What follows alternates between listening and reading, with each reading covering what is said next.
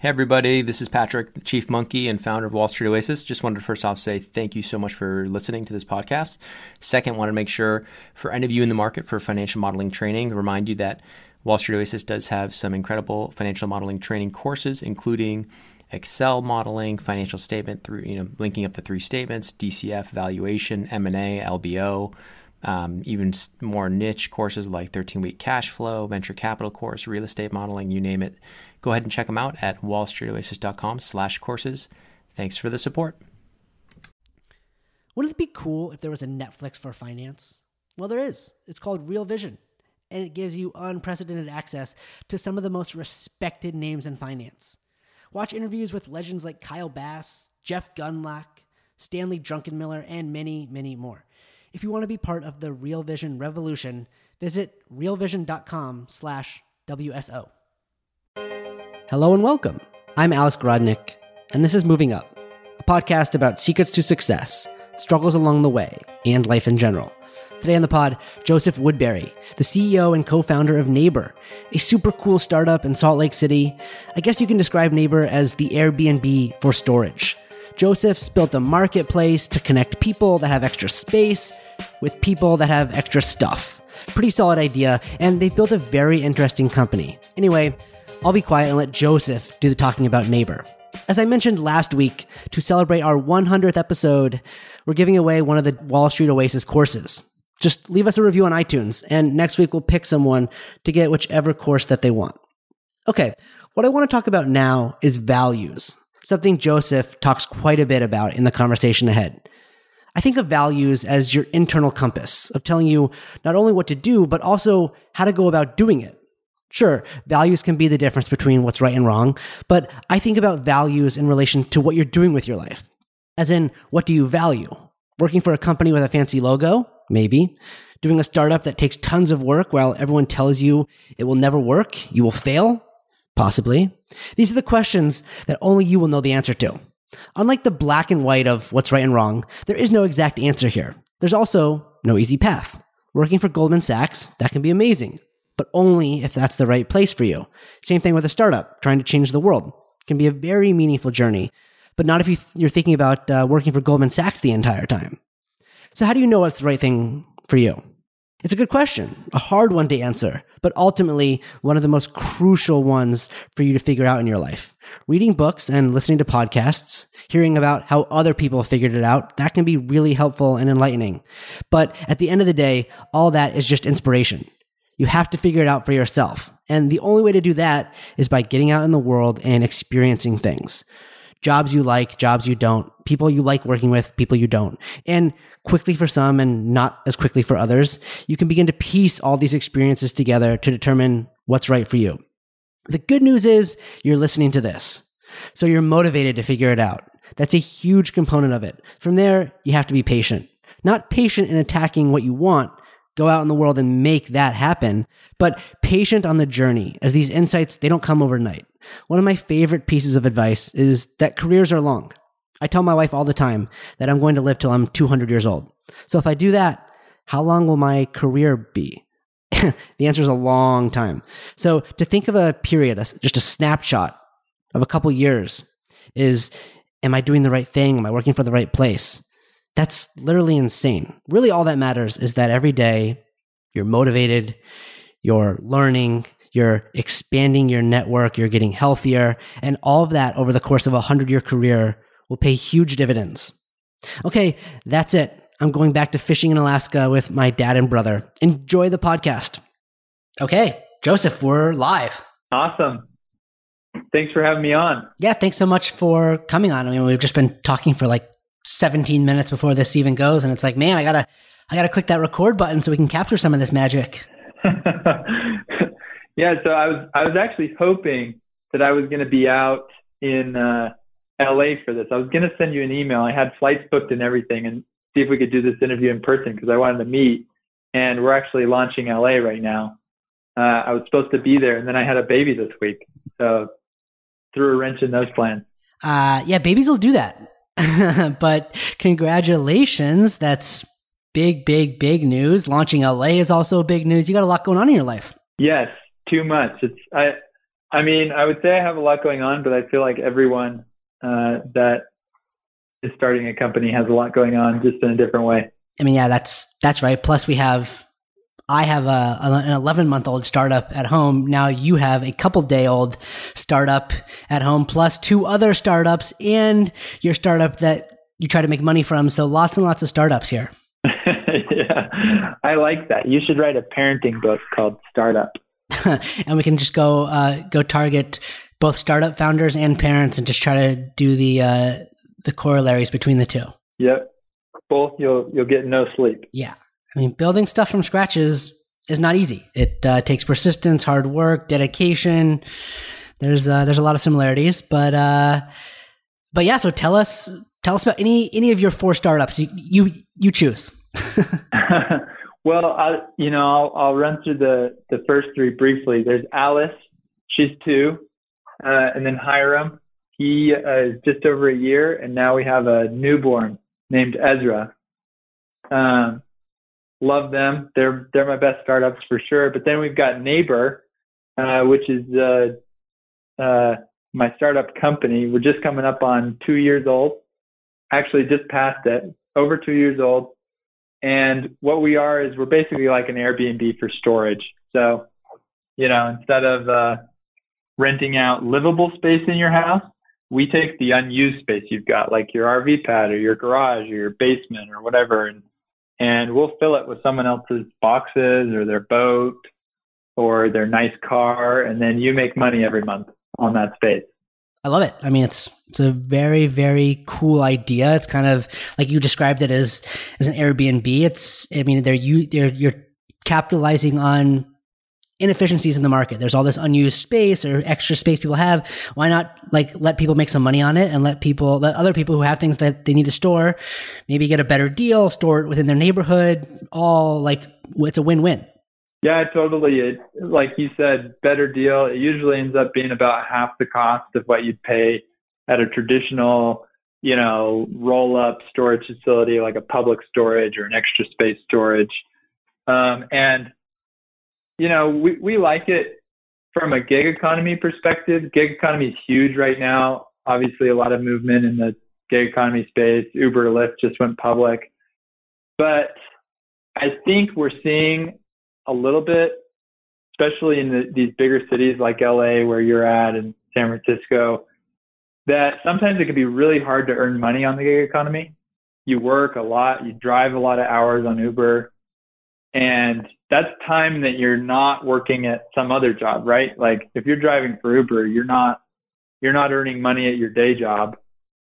And the thing we love about Neighbor is it just kind of fits in on top of what you're doing. So if you work, it doesn't take you any time to rent out your garage. And once they move in, it's long-term contracts. It's not like an Airbnb where they come and stay for a day or two. They're going to come and they're going to leave their boat on the side of your house for like 12 months, 15 months, 20 months. So it's a lot more passive long-term income. Yeah, totally passive. And you can just as you said, the gig economy is cool. It's definitely the future. We're all going to be doing all these side things here and there. And if you can fit them into your life without it being a detractor, Uber and Lyft, or maybe you could Uber in between meetings or something, but probably not so likely. But this is just, you can add it on and make a little extra income. Pretty cool. Yeah, absolutely. So Joseph, how'd you come to this? Were you sitting in your home and you're like, oh, I've got tons of unused space. Why don't I go knock on my neighbors' doors and see if they want to store some of their junk here? Yeah, so I've got 2 great co-founders. My co-founder Preston actually came up with the idea. He kind of had a side business while he was in school. We were all students at the time we started it, and he had a side business where he'd film documentaries for companies and nonprofits, and it was pretty legit. So he was actually going to be flying down to South America to do some filming for this big humanitarian organization down there, and was going to be gone for 4 months, he and his wife both.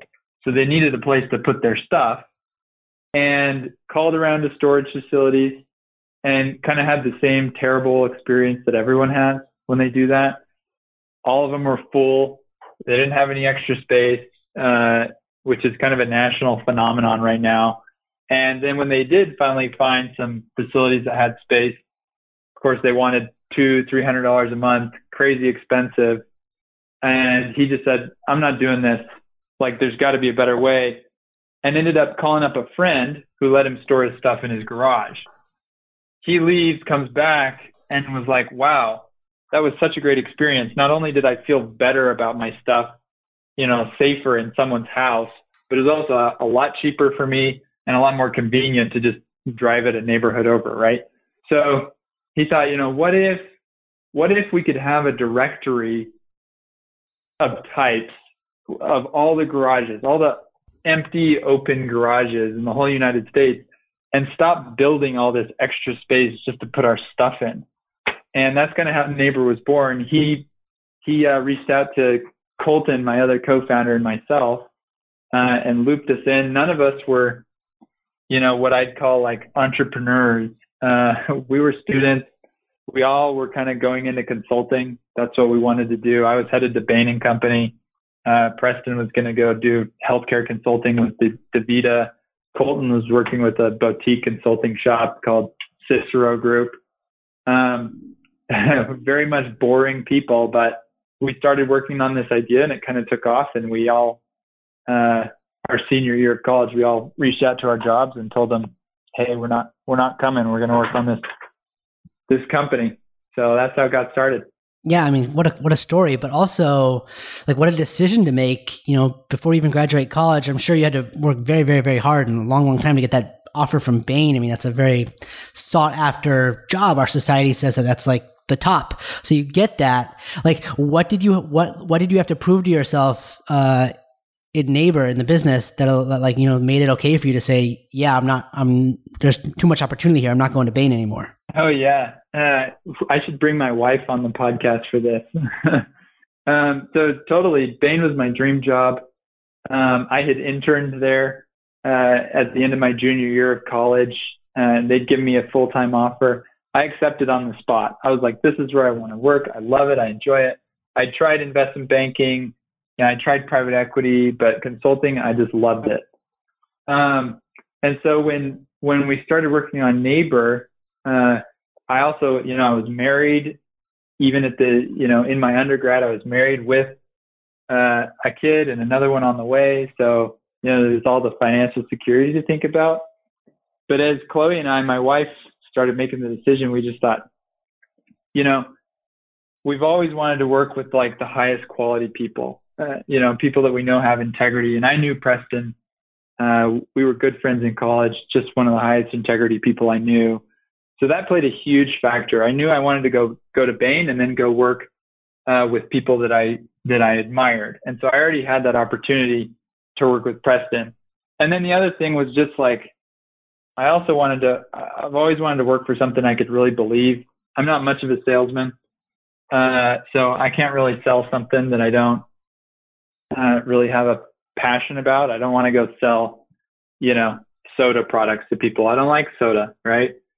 But this was something where I was like, wow, okay, we're going to make a real difference in income for people. We're going to help them generate income with their house. It's something I could really get behind. I really believed in the mission and even the core values that we'd started to develop for Neighbor. And so we just jumped at it. I called Bain, and they were actually surprisingly supportive. For any of your listeners that are contemplating calling Bain and telling them they're not going to come work, they surprised me, and they were like, you know what, we'd probably do the same thing in your situation. So that was great. It was before we'd raised funding too, so not a ton of financial security lined up there. No funding. So I mean, you'd raised like maybe a little bit of money from friends and family or something, right? So we actually, and this I recommend to anyone, we hit the business competitions hard. And, we were students, so we qualified for a lot of student business competitions, and we'd win $5,000 here, $10,000, sometimes like $20,000 here or there. And it was nice because it gave us some money to like spend on a little bit of marketing to drive traffic to this landing page we had.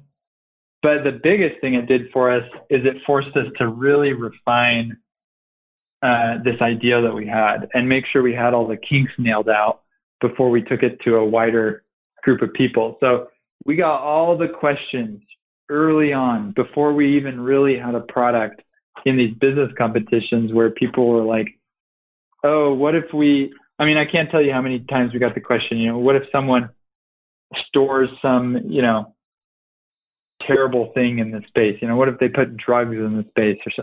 And we got that question so many times. To start, we knew we had to have a good answer for it, and we knew we had to provide for the safety of our users and build that trust. And now we don't even get asked that. You go on our website and you find pretty quickly that that's not going to happen. Yeah. It's funny as you go through the initial product and customer discovery, like how much stuff changes. With my startup, we would always get compared to Venmo. Now, when we go through the discussions and the questions, like Venmo never even gets brought up. It's so different. So that's interesting. And I love the business competition piece of it.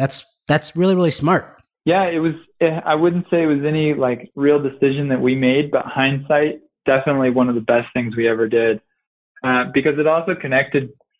We're fortunate to have founded the company in Utah, which, for people who haven't been to Utah, might not understand that it's actually like a really big tech scene right now. We call it, everyone's got their little nickname for their place, but we call it Silicon Slopes because we got the ski slopes here. And it connected us with so many successful tech leaders that had started marketplaces before us, and they were all willing to. People in Utah are great about sitting down with you and walking through everything, how to get funding, how to develop product market fit, giving us intros to people with connections to the space. So we got all that from business competitions, not to mention the cash, and actually we got office space from one of them for like 3 or 4 months. So our first office was in a little closet building that we won off of a business competition. I love it. And, I love the idea of just using, whatever assets you have at your disposal for you. You're in Utah. I mean, sure, it's not Silicon Valley, but, use the tech community there. You're a student, apply for things that only students can apply for. I really like that idea of like, instead of feeling bad for yourself saying like, oh, I don't have any other successful exits before this. I don't have connections to Silicon Valley. It's like, we're all kind of just animals running through the world trying to like use whatever we can at our disposal. Yeah. Even our customers. I mean, we started this business on students. Like we had students that were going to leave for the summer and they needed a place to store their stuff. And we found a bunch of homes around the universities in Utah. There's a couple big universities, and the students don't want to pay $200 a month for storage. And so we got a bunch of students to sign up and start storing their items in these homes close to the university instead of lugging it home over the summer. And that's how we got our first users. And now our business, we hardly even cater to students. Most of our business is people in the community that need storage for household belongings or cars or autos or boats or what have you. Yeah. I mean, you just like kind of like walk right into my next question. I was going to talk about the initial product. I mean, you have to build this two-sided marketplace. How do you go get the places to store this? And then how do you get the customers to store their stuff there? And so you answered it with the students. That's really cool. So was proving out that student use case, was that good enough to raise money on? It was. Yeah. In fact, I sometimes forget this, but the business competitions resulted in our funding. So we actually never started the process of reaching out to VC.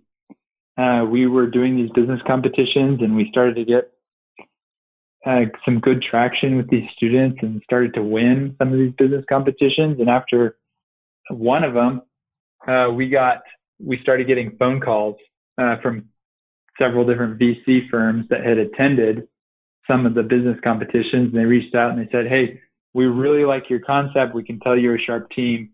We like your vision and your brand and where you're going on this. Why don't you come in and have a chat? And when we started talking to those VCs, we started reaching out to other VCs as well because we thought, VCs are interested in us. And I can't tell you how good it is to have a VC reach out to you. my experiences with those VCs that reached out to us were not the same as the experience I had with, VCs that I'm just cold reaching out to. So it was great to have them. In fact, several of our first investors were those VCs that just reached out to us. Yeah, I mean, Joseph, you're kind of explaining the last year of my life of reaching out to investors, but you're totally right. When they come to you, the entire positioning and narrative, the whole thing changes, but it makes sense. I mean, like a venture capital fund probably sees 1,000 startups a year and they invest in 10. So what is going to separate the 10 from the 990? It's like they want, just like what every person wants, they want the ones that they can't have. Like, so how do you make it so that you're the one that, is the hot one that you can't have? It's by having interest from other investors and having them reach out to you and having them court you. Without that, it's like, oh, please, Mr. VC, don't you want to make my dreams come true? Look, I've got this great team. We've all known each other for so long. We're such great people. And we've got this great idea. And look at the numbers. Great. But if it doesn't come from the right channels, then it's just, you're right. It's not going to work. Yeah, I can tell you've been through this. If it doesn't work out that way, you get into the classic, like, oh, let's keep talking. They always want to keep talking, right? Because never good for them to turn down a conversation. They just want to keep talking and never make a decision. Yeah. And then you try to create this like artificial sense of FOMO, with like some like kind of like just bogus timeline. Well, if it's not by Thursday, the round's closing, blah, blah. And then the round doesn't close. And you're like, okay, well, we can go till 2 more weeks. And you're just kind of like, you're right. It's, so it's a good position to be in. That's what I'm saying. Well, that's so cool. Okay. And then so tell us about like the evolution of the business and the product and kind of, like get us caught up to like where you are now. Yeah. So, bringing on funding, that really allowed us to, just to give you a little insight into our culture, there's a lot of great cultures that we've seen in startups. Some people have kind of the fun, perk-driven culture. Honestly, I'd probably nail down what we've got at Neighbor is it's very academic. And maybe it's because we were born out of, 3 students still going to school and still in that academic environment. But the first thing we wanted to do when we brought on venture funding was not go market and go blow our company up and go huge. We wanted to build out an awesome engineering team. We wanted to do all of our engineering in-house. One of the first things we did is hire on our 4th management team member, a guy named Derek Isaacson, super experienced guy, Stanford CS, Amazon, Microsoft, and then built a couple very successful startups here in Utah, including the one we pulled them away from that's about to be get unicorn status in the next couple of years or so. And he left a big company where he was managing 60 engineers to come to our team. And that was one of the best decisions we ever made, was to really make the effort to go get a key engineering team member early on, because he has now recruited and built out one of the most solid engineering teams that we know of in the whole state where we're located. And we really spent the first couple of years building, iterating. We were live from the very start. We never, held anything private. We always, were public with all of our features. And we just got constant customer feedback and iteration. And now that we've started expanding to other markets, it's been great that we've done that, because we're not running into new issues when we expand to other markets. In fact, we've been around for enough time and we have a good enough product that we've got users in almost all 50 states actively using us that have either found us organically or read a news article about us and joined our site. That's awesome. And then I guess the other question here that I want to ask is, so you mentioned your 2 co-founders, Preston and Colton, and this wasn't your idea. So in the early days there, how'd you become the CEO? Yeah. I mean, that's another thing about having great people with high integrity that you can really trust. everyone was super invested and still is in having the right people serve in the right position. So I mentioned, he had a background. He's the one that came up with the idea, but his background is in brand and building a story and in marketing. And so he actually heads up marketing for Neighbor.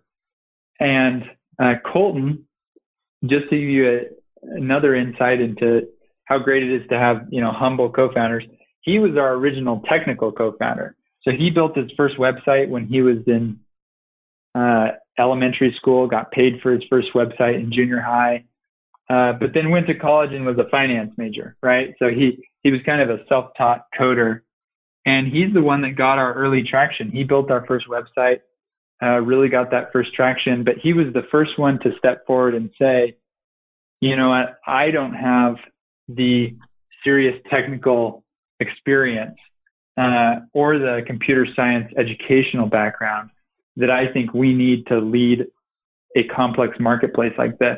So he was the one that led the decision to bring on Derek as our VP of engineering and to pull him away from this other large tech startup.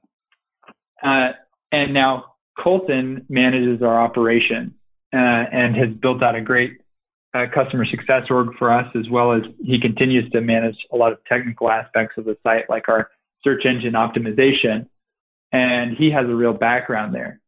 And then really, to answer your question, I'm the CEO because my talents lie in all things boring, right? I going to Bain and having experience in investment banking and private equity, I understood the buy side. I understand what investors will look like. I had a lot of contacts in the capital side of things. So I led our initiative to raise money.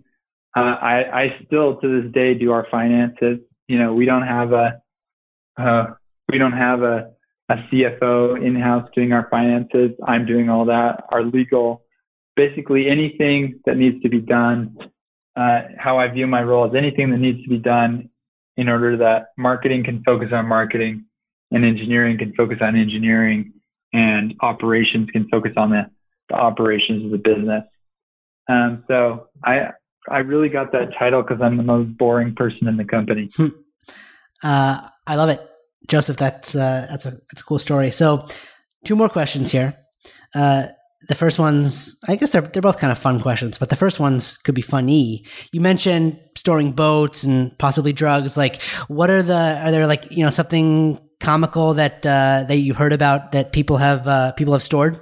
Oh yeah, absolutely. I mean, some of the cooler things that we've stored, just to lead with those, we do a lot of classic vehicles. So, we'll get people storing 67 Camaros or, brand new Porsches and stuff like that. And that's because they don't want to go to a storage facility where like 1 in 5 storage facilities get broken into every year. They want a nice home in their neighborhood. They may just not have the space. And a lot of them want to be able to drive their cars still. So, we had a user that came on our site, needed to store this antique classic car, but he liked to take it out for drives. We found him a space like a block over. So he actually just walks over to his neighbor's garage. They gave him a garage door opener. He opens the garage, takes his car out for a ride. But, we've had businesses come to us. I don't know if you've seen those lantern festivals, but there's a large business that goes around the country and does those lantern festivals where you go out at night and you light those big lanterns and they fly up into the sky. They store all their equipment with us.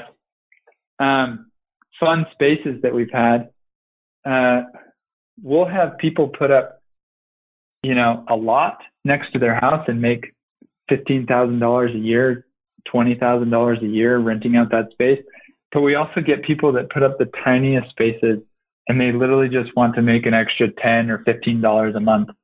So we'll have people put up one closet and someone can come store like 2 boxes in it and they charge like $10 a month.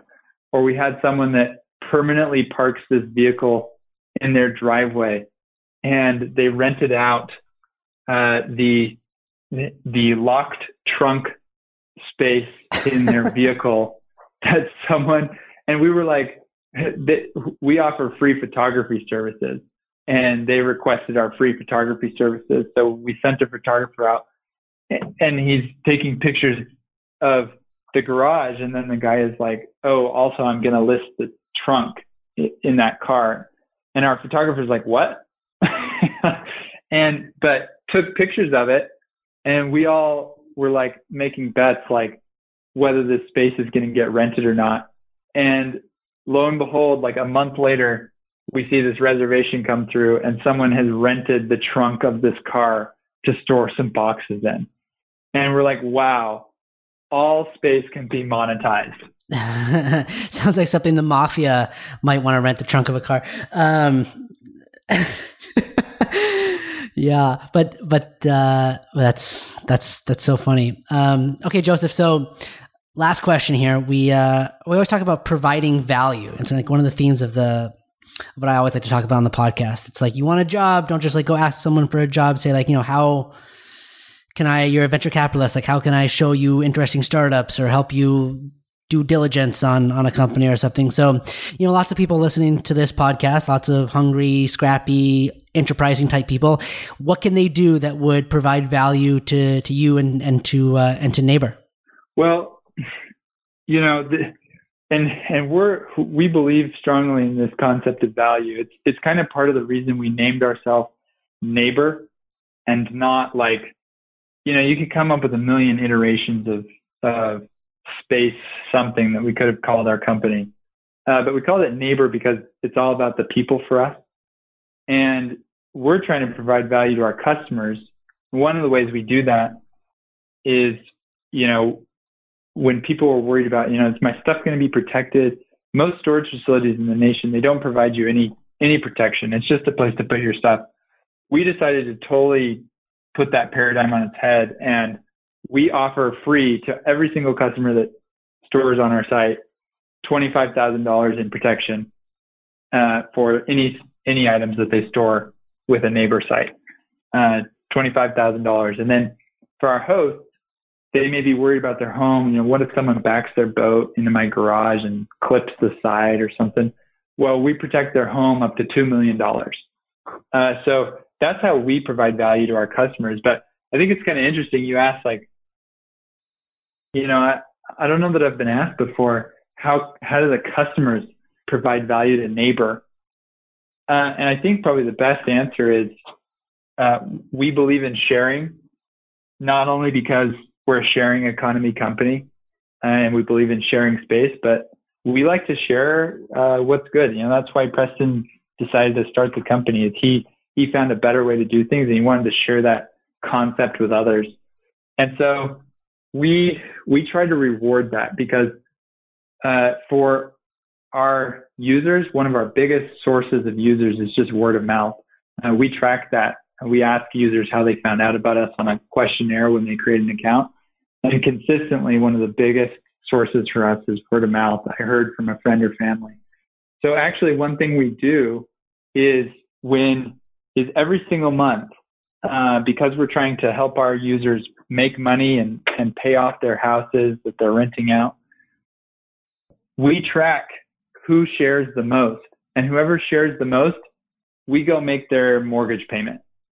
And so, we try to make it a two-way value proposition. That's really how our customers provide value for Neighbor, is they share the experience they had with other people. And when they do, and if they're our number one share of the month, we just pay their mortgage off. And that's kind of Neighbor's way of providing value and giving back. Man, what a cool philosophy and way to incorporate like your business into your like culture. I mean, that's great. Yeah, we really like it, and it's awesome to see.